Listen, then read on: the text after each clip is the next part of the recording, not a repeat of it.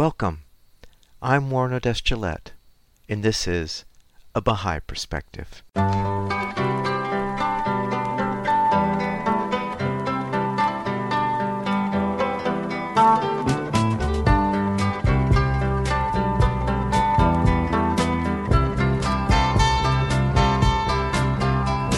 Welcome to A Bahá'í Perspective. I recorded an interview with Elaheh boss on May 3, 2021. Elaheh noticed a sense of anxiety in her young daughter and decided to create a children's book to help her daughter. That one children's illustrated book grew to a website called Plant Love Grow, and she's been writing and illustrating and publishing children's books for the past 15 years. Her stories focus on inner growth through practical and sustainable methods and tools. With a background in applied human sciences and human relations, and now as a child behavior consultant, she brings creativity, passion, understanding, and practical perspective as she helps families learn and grow. We talk about her work in the interview. I started the interview by asking Elaheh where she grew up and what was religious life like growing up. I was born in Zaire, which now is often known as the Congo, and all four of us were born there. My parents lived there for 16 years, and then we lived in Laos, Southeast Asia, until the age of 15. So for us, living away from the family was the norm. When I was 15, I moved back with my sister to study in Calgary for a year, where we lived with our aunt and uncle. And then we went to Vancouver for another year. And then I moved to Montreal when I was 19, and that's when I got married and we settled here. So there was a lot of traveling growing up and a lot of experiences where I feel like service was the main guiding principle of our lives and of my parents' lives. Religious life, coming from the point of view of this is all I knew, it felt very much like it was a life of service. My parents, I think, guiding principle in their life was very much one of service growing up. And also the jobs that they took and the lifestyle that they had, and very much their vision of serving humanity in the way they could. And were you born in Zaire? I was born in Zaire, yes. Mm-hmm. One of the tenets of the Baha'i faith is the independent investigation of truth. And so I was wondering, was there a time or an age that the Baha'i faith no longer was just a religion that you grew up in and was your family's religion, and it actually became something you owned as a belief system for yourself?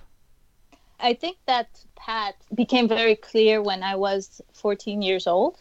You know, we lived in Laos then, which was close enough to India, and there was the Baha'i House of Worship, which is in a temple in the form of a lotus, very beautiful in India. And I had heard that you could do service over there, and we were studying by correspondence. I made this deal with my parents that if I could finish 4 months of work in 2 months, they would consider letting me go to do service in India and be an usher basically at the Baha'i temple. And so I did that.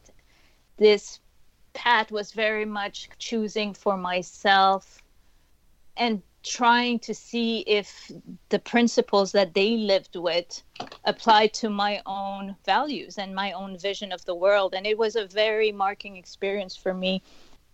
At some point, I really felt like I was being held in God's palm, you know, where you are seeing the world for the first time and making those decisions for the first time. And I think, you know, I have a teenager now. I have two teenagers, a 13 and a 15-year-old, and I'm seeing them making those decisions and having to process everything that they've been brought up with within their own reality. And every generation lives through different challenges, through different reality, through different filters that they have to sift the information through and sift the values through. And it's a very interesting process for me.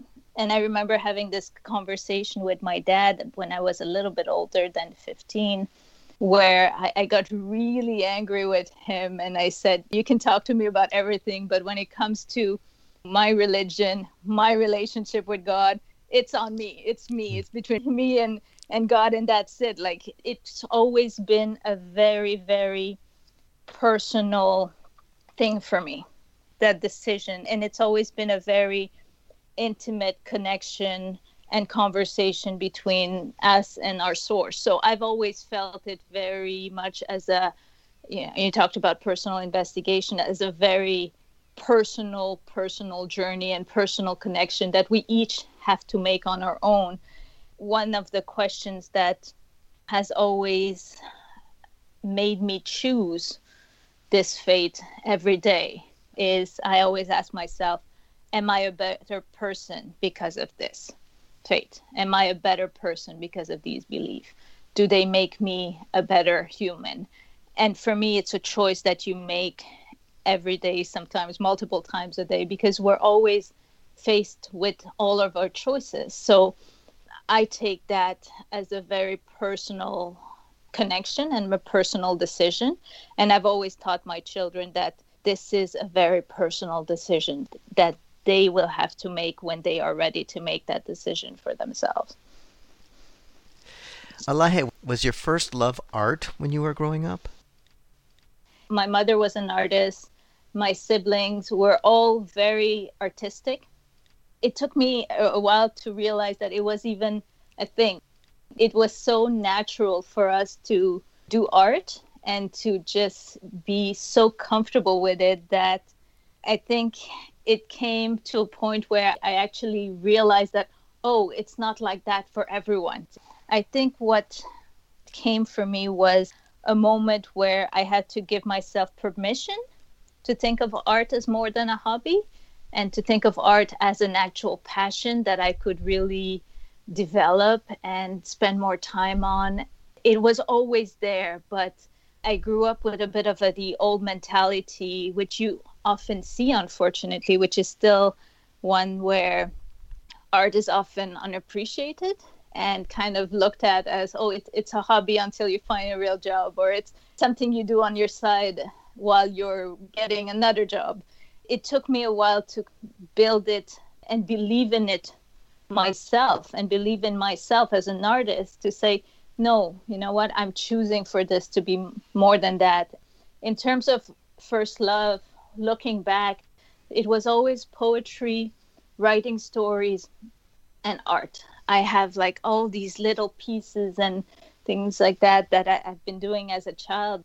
And for the longest time, I never paid attention to them until much later on, where I realized, yeah, indeed, it was my first love, but I didn't know it for a long time. Elaheh, what inspired you to be a children's book writer, illustrator, and publisher?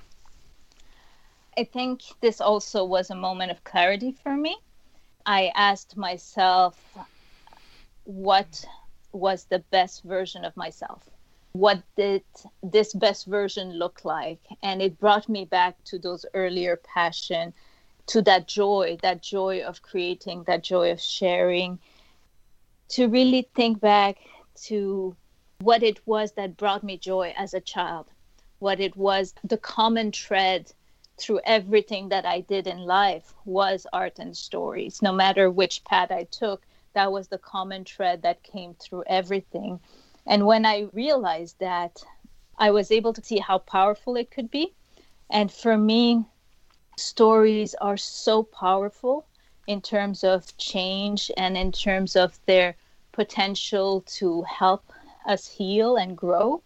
A beautifully done, well-written story can impact a child so much. So taking this path felt like an answer to a question that I think we'd all ask ourselves, which was, what can I do to help? What is my purpose in life? How do I serve in a way that makes sense to me? For me, that really came through stories and through illustrating those stories.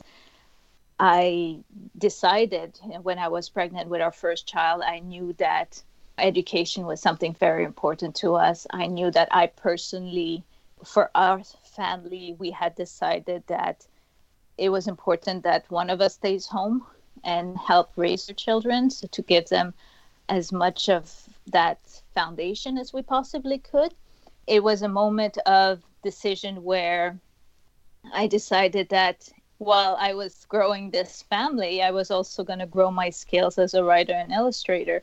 So for a couple of years, I took online courses through the Institute of Children's Literature. I worked on building my portfolio of sending out stories and really work on growing that side of myself that I had ignored and put aside and taken for granted. So that was a big moment for me. And the publishing part came about 5 or 6 years after I had started. I was helping my oldest daughter through a personal challenge, and that journey meant creating a story for her. What I was trying to do was find stories that could help her and help children who were dealing with anxiety, help children find tools in a story, help children find very specifically written stories that could really give them hope. What I found was that it was very hard for me to find these stories and very hard for me to find the resources that I need. So that's when the decision to go and also publish our own stories came into light, because it was really out of necessity. And I've always believed that publishing a story and creating a story for one child is good enough. If it helps one child, it's done more than we can imagine, because the effect of a story on a child can really be very transformative. Elaheh, you have published so many children's books. Can you describe them for us, or some of them for us? We have a lot of books. I think I'm going to tell you what's in common with a lot of them, and then maybe describe 2 of them. So a lot of stories are stories that help with growth, reflection, conversations, and acknowledgement of our inner light and possibilities. So that's always in there, in how the story is written, in how the characters deal with a situation. There's always an element of healing, feeling, and connection, of validating the feelings of the character and not necessarily trying to fix things from an external voice, but more helping the realization come from within. I personally take books very seriously, and I always think of the way I write and illustrate to make sure that a child will always feel safe and seen in our stories. Most of our stories come from a personal reflection of our experience. I'm just going to give you 2 examples. One of our books is called We Know Better Game. And that one came when my children were still at an age where there was a lot of bullying happening in the classroom and a lot of fighting in between. It was very hard for parent to try to help, and I realized there's not a lot of tools necessarily for teachers to have these conversations, and a lot of the conversations that are happening are very one-sided, and they kind of be like, don't do that, or just tell them to stop, or they're not taking the conversation further. And these are big conversations that children need to have, and they need to be able to talk about these issues in a way that feel safe and feel like you're giving them a resource and you're giving them something. So We Know Better Game is written in the point of view of the children. It's about them making better choices. So it starts with, for example, there is a game that is not a game. It is played here and there and sadly everywhere. It is a game where we all lose, but you don't have to play if you so choose. We don't play that game of shame, of making fun of someone's name. That game where because you're big and tall, you make everyone else feel really small. That game where you belong, but only if you play along. We know better games than pushing or shoving, games that don't involve hitting or gossiping. Better games than making fun of someone's looks, ideas, or what they've done. And it goes on and on about all the other games that they choose instead. I remember receiving this email from a parent once saying how he had stumbled upon our book, and when he read it with his child, it opened up a huge conversation about what was happening at school and about making personal choices. And at the end of the book, we always have Especially in this one, we have discussion points, we have resources, we have printables, and we have ways that you can talk about it in a way where we've put a situation forward through a story, and the child can find their place in it and feel safe doing so. So that's one of the book. The other one that I chose as an example is called A Spot of Blue. The way this one came about was at the time I was talking to a friend, and she mentioned something, and it was just a little thing. And I remember, instead of just letting it go, I kept picking at it mentally and just like focusing on it and obsessing about it. And I had this visual image of myself like scratching this thing until it became huge and huge. And so that kind of led to the story called A Spot of Blue, which is a story of an owl who's about to have a beautiful day waiting on his favorite tree until he notices a blue spot. And it's a tiny little worry spot. And instead of just continuing on his journey, he tries to blow it, and then he tries to scratch it, and he tries to wipe it off. And then he keeps focusing and focusing and focusing until it gets to the point where he is all blue. So I'll just read you a little section. He tried to blow it off. The spot was still blue, but now it grew. He started scratching the dot. It spread and became a smudge. He tried to wipe it off, but it simply wouldn't budge. Al was in doubt. Maybe the wind was just a tad too cool. Perhaps tonight was not such a fantastic night. No matter what he did, it was stuck like tape. It didn't itch or ache. It was just there, an odd blue shape. He wobbled and jiggled, waddled and shook. He hopped, skipped, and stretched out his wings. The shape only grew, and now he was all blue.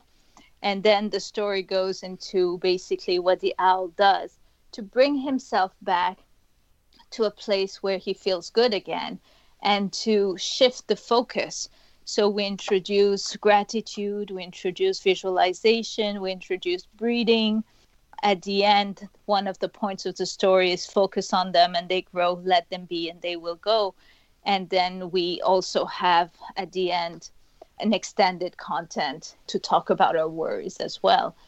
It was a very simple way of helping children see something that they cannot see.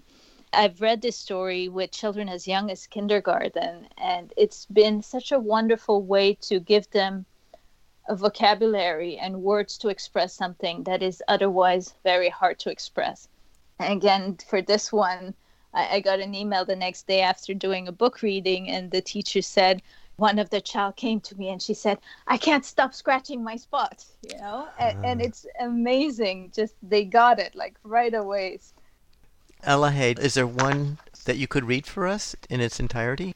I do have one. It's one of our latest one, and it's called I Am Worthy. I want to say that the way this book happened was I wasn't planning on writing this book. It was almost as if during the summer I kept getting these one sentences popping over in my head constantly, and I kept just writing them down and saying, you know what, I'm not ready for you, until the point where I pretty much had the book and I was like, okay, the book is coming. It's called I Am Worthy.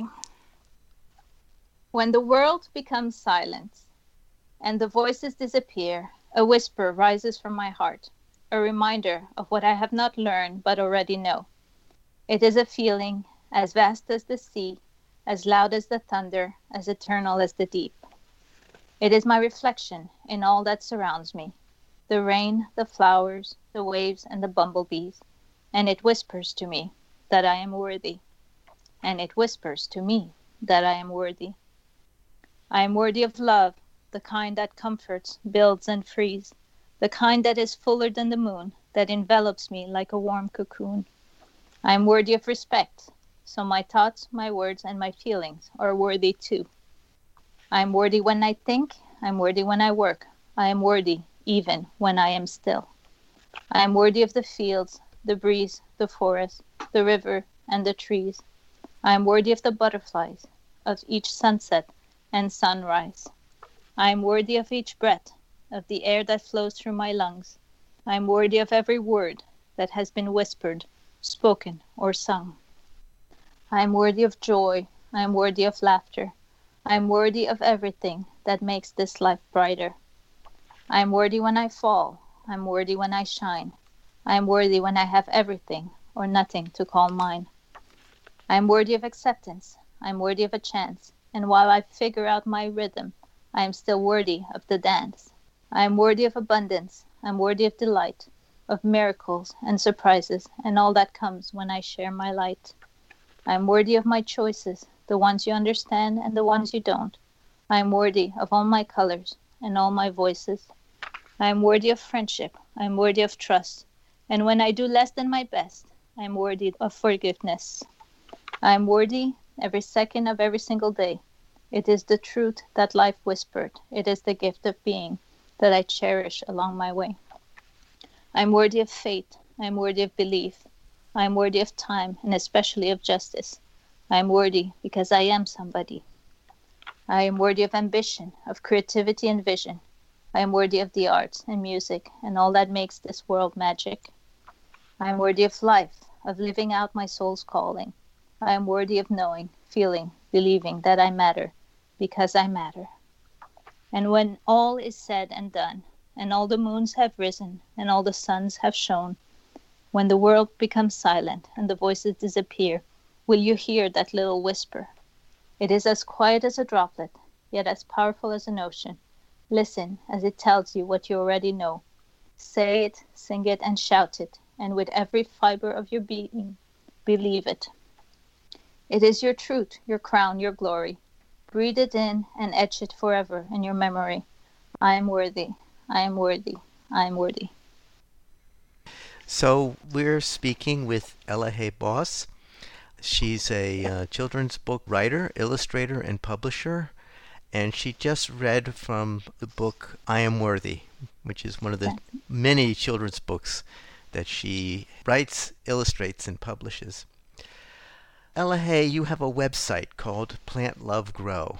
What inspired you to use this name for your website? I was looking for something that summed up the process of parenting.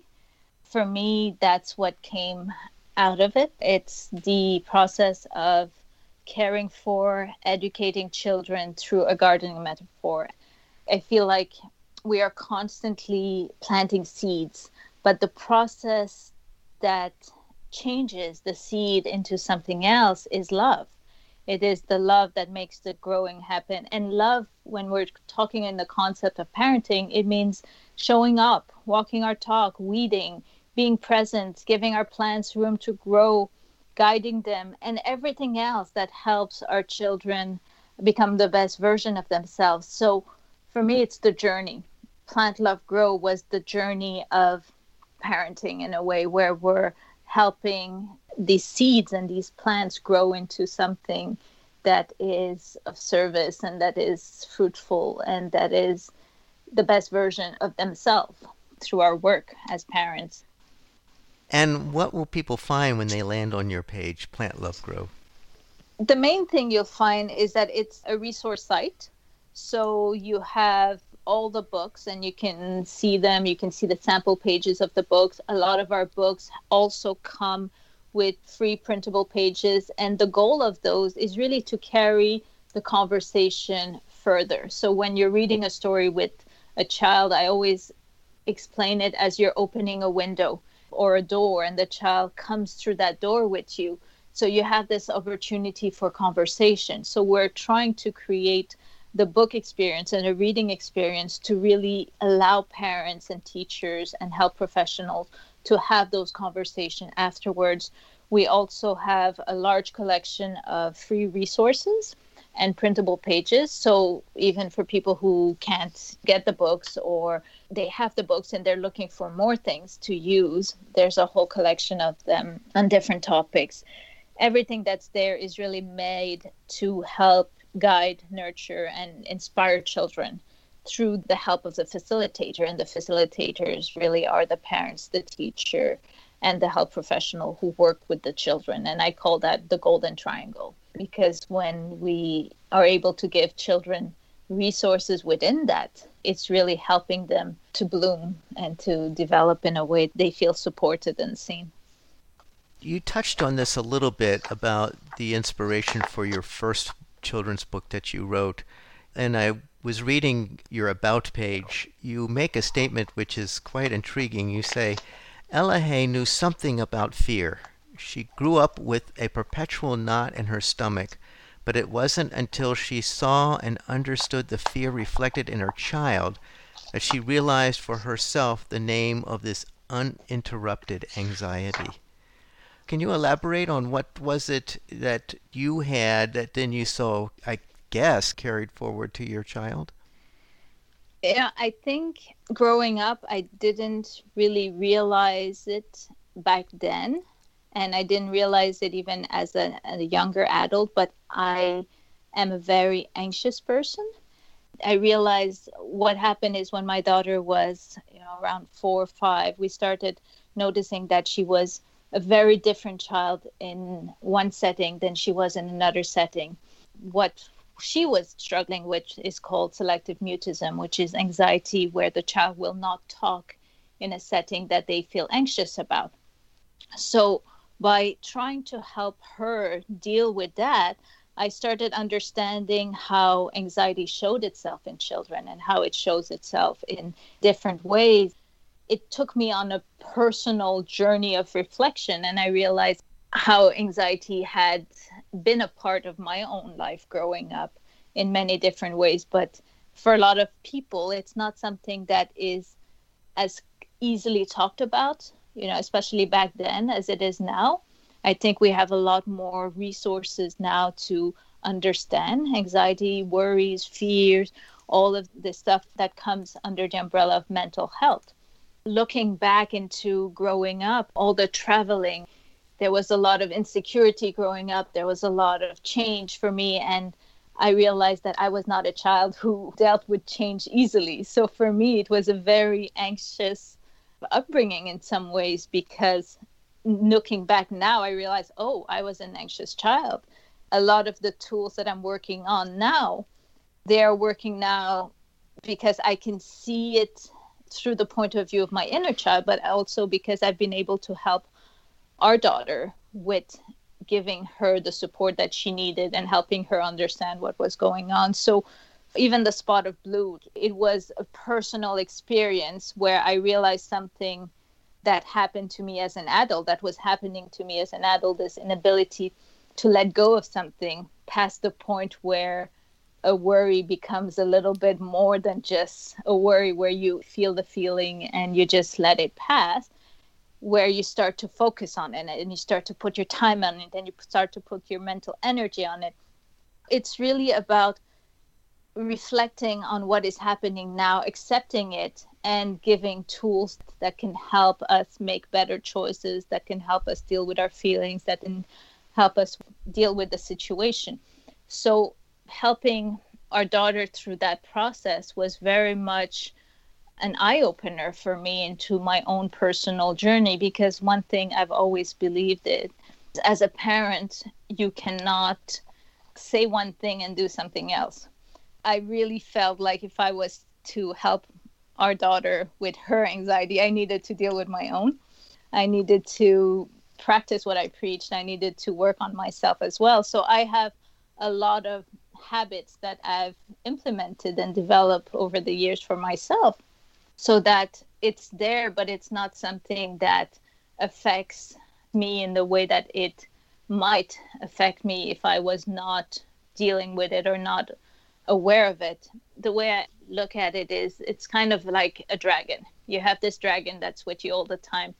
If you're trying to lock up your dragon, it's going to just tear you apart, because it's a dragon and it's huge and it wants to come out.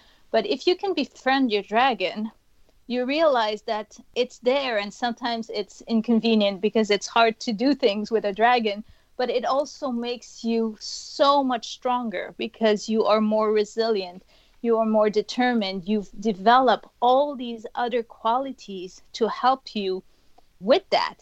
So I look at it that way now, where it's not a bad thing. It is just something. And I get to decide if it's going to help me or if it's going to hinder me in life. Through all of these books are an extension of all the conversations that I wish I had as a child, and I feel children need to have. And as well as I see a lot of children that I work with, there is this empathy because of my own personal experience.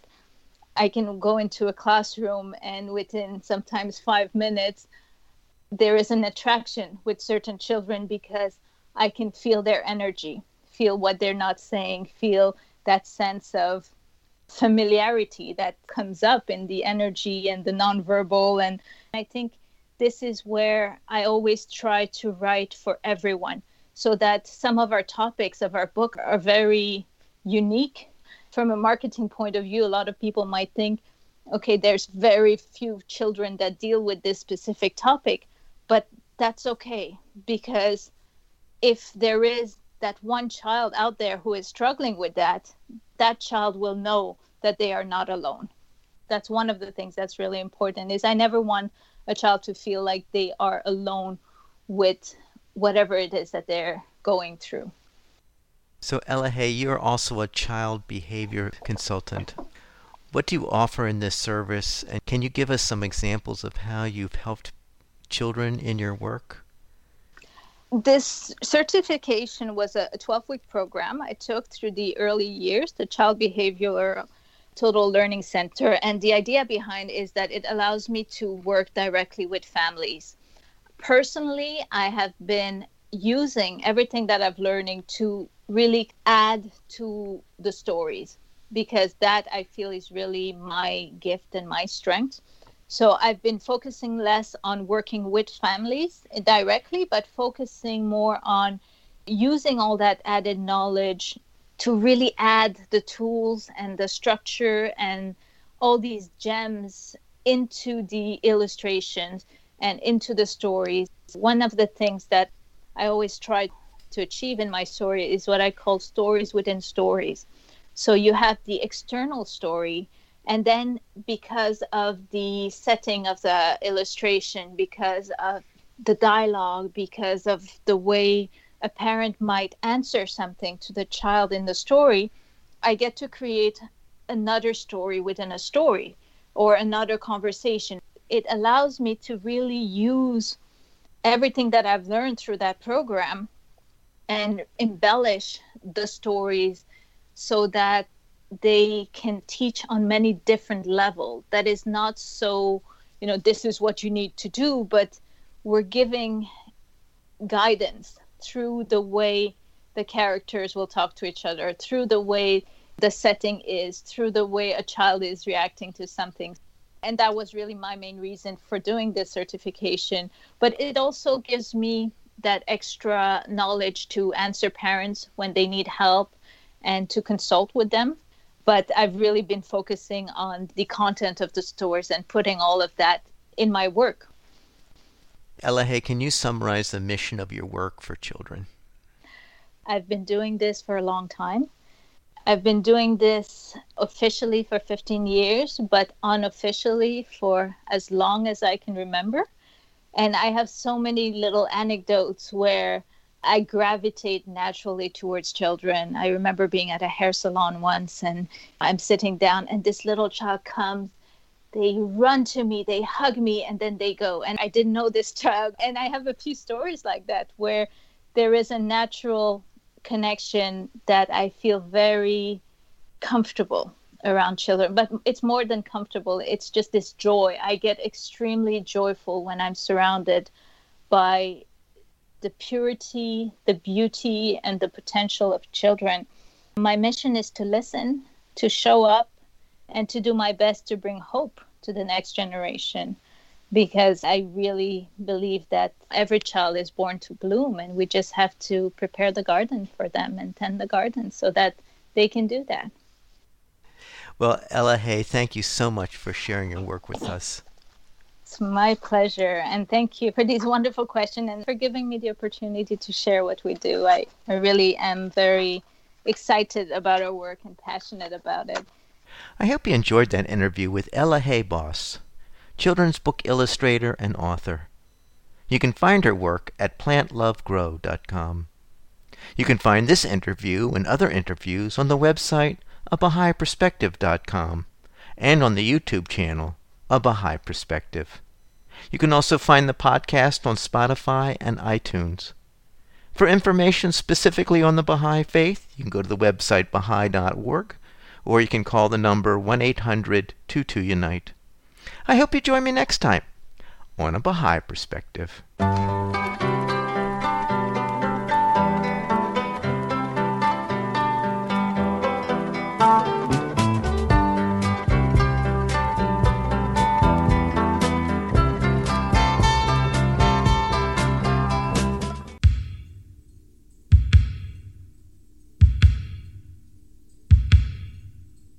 Listen, can you hear the sound of hearts beating all the world around?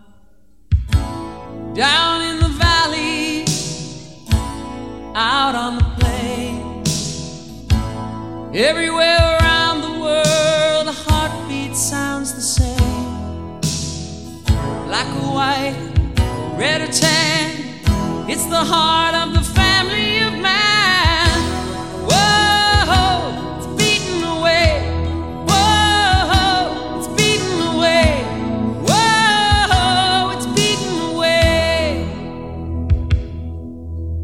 Listen, can you hear the sound of laughter? All the world around, high in the mountains, down by the sea, everywhere around the world, laughter sounds the same to me. Black or white, red or tan, it's the sound of the family of man. Whoa, we're laughing away.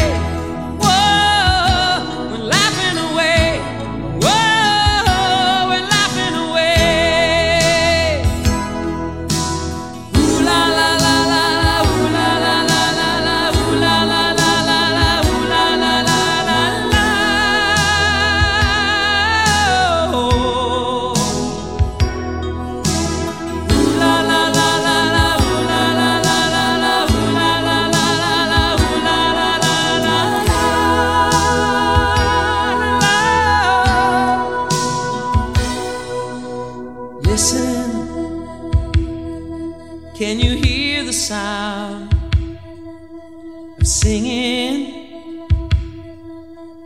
all the world around? Walking through the jungle or on a busy city street,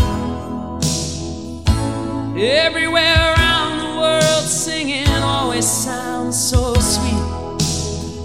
Black or white, red or tan, it's the sound of the family of man. Whoa, we're singing away. Whoa, we're singing away. Whoa, we're singing away. Whoa, we're singing away. Whoa, we're singing away. Whoa, we're singing away. Whoa, we're singing away. Whoa, we're singing away. Whoa, we're singing away. Whoa, we're singing away. Whoa, we're singing away. Whoa, we're singing away. Whoa, we're singing away. Whoa,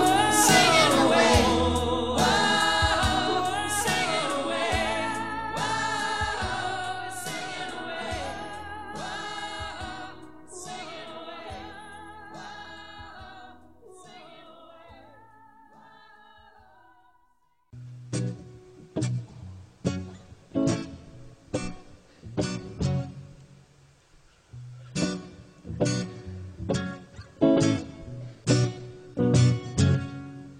Oh Lord, make me a hollow reed. Oh Lord, make me a hollow reed. Oh Lord, make me a hollow reed.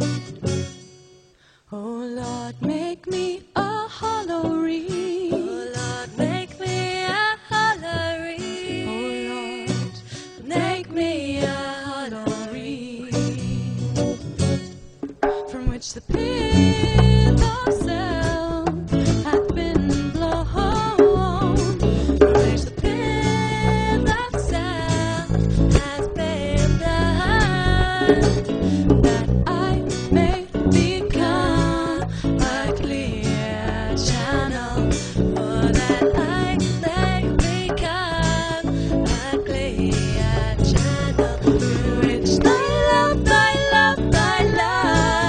may flow to others. Thy love may flow to others.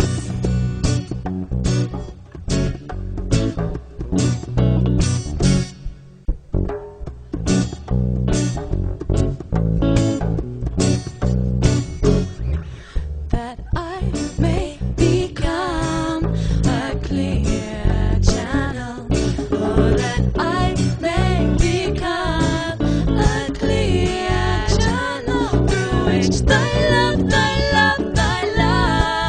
may flow to others. Thy love may flow to others.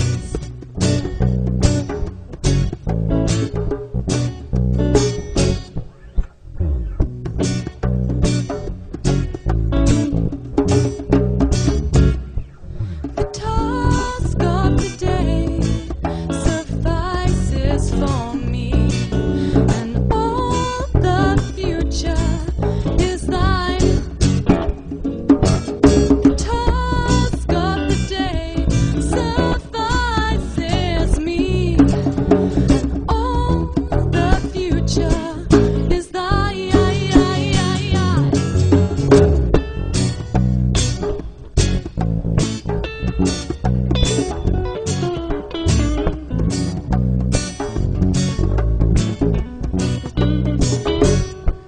Oh Lord, make me a hollow reed. Oh Lord, make me a hollow reed. Oh Lord, make me a hollow reed. Oh Lord, make me a hollow reed. Oh Lord, make me a hollow reed. Oh Lord, make me a hollow reed, from which the pith of sound hath been blown, from which the pith of sound hath been blown, that I may become a clear channel, or that I may become a clear channel, through which thy love may flow to others. Thy love may flow to others.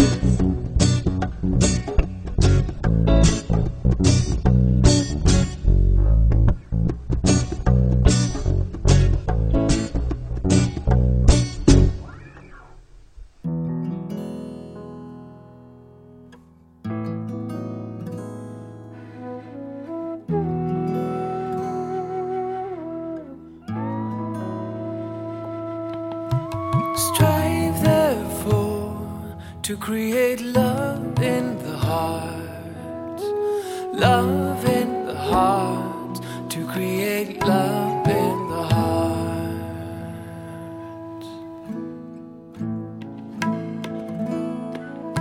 Strive therefore to create love in the heart, love in the heart, to create love in the heart,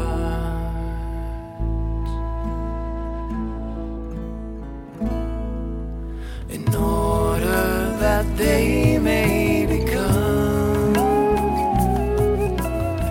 glowing and radiant, in order that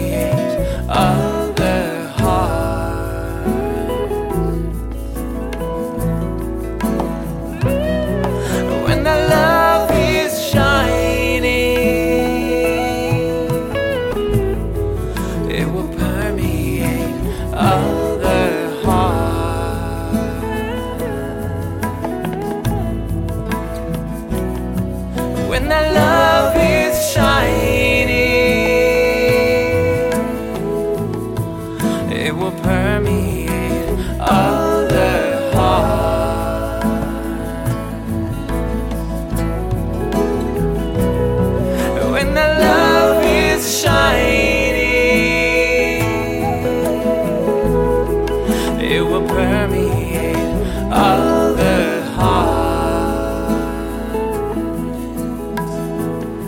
It will permeate other hearts. It will permeate other hearts. It will permeate other hearts. It will permeate other hearts. It will permeate others' hearts. It will permeate others' hearts. It will permeate others' hearts. It will permeate others' hearts. It will permeate others' hearts.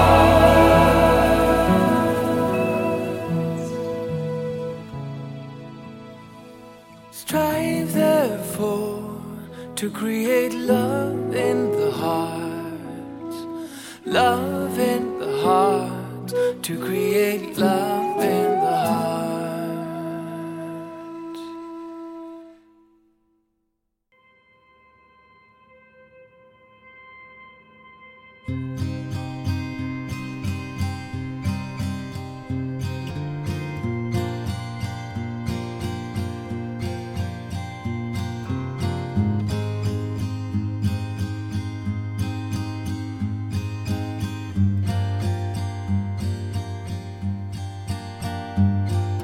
Come down and walk these roads around the city of Tehran, where 7 candles burn. Follow me, all you who claim to be possessed of charity, down to the crimson sea. 100,000 veils have covered the sun, and darkest clouds have blocked and blackened the blue sky. Did you hear the fate of those who educate, who even in the grave find no respite from hate? Have you seen the youth who gave their lives for truth? That girl who kissed the noose and welcomed all abuse. 100,000 suns have fallen to earth, with blasts that block the ears from hearing the new song. 100,000 veils have covered the truth. How many mothers' cries are lost in the tumult?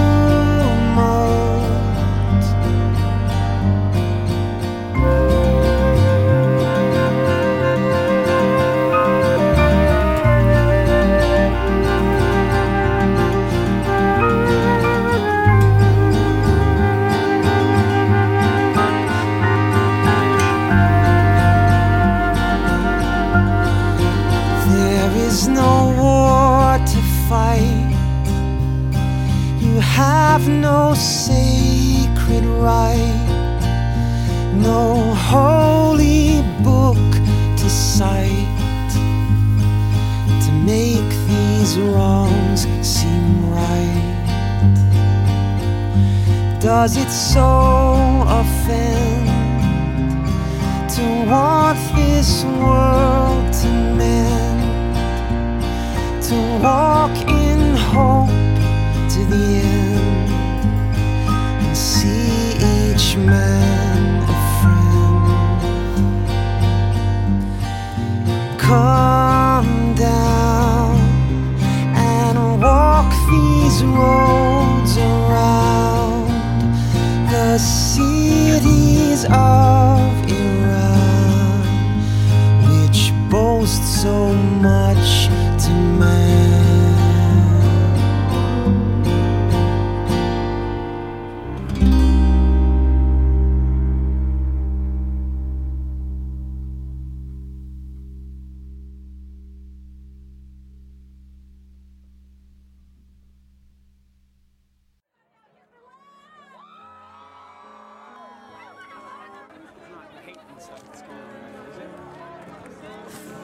No, there's hate, but there's bigger problems, you know? There's bigger problems than hate. You guys Hate is better! We expected to see stuff like this. Move on floor! Move along! The feeling is not mutual, so you hate me. First of all, there's no love in this world. That's what It causes us to hate each other. I don't hate you. Absolutely. I don't hate myself. This is an era for change. Are you for Trump? I am. Hey, What about you guys? Another day. When 100%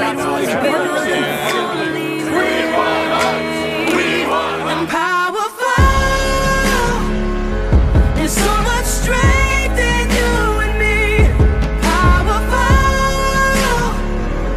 A breath away from victory. I matter, you matter, we matter. I matter, you matter, we matter.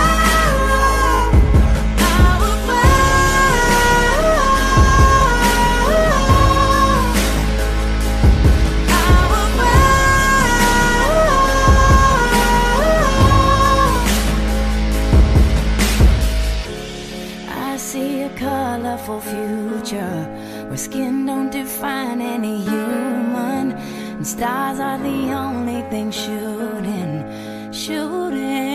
Oh, Mother, so bury their child. How can we sit there and hide? Change comes when all take a stand now.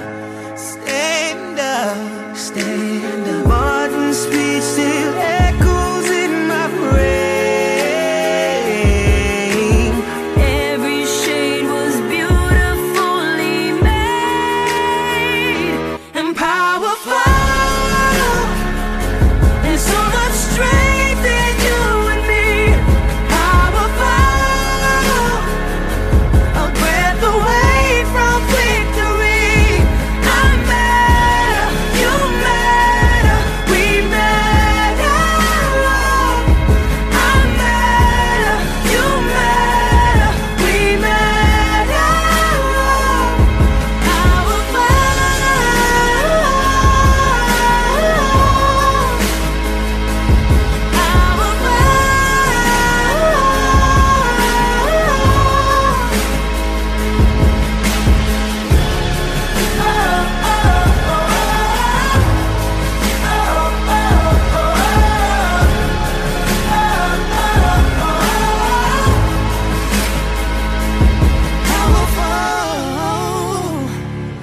There's so much strength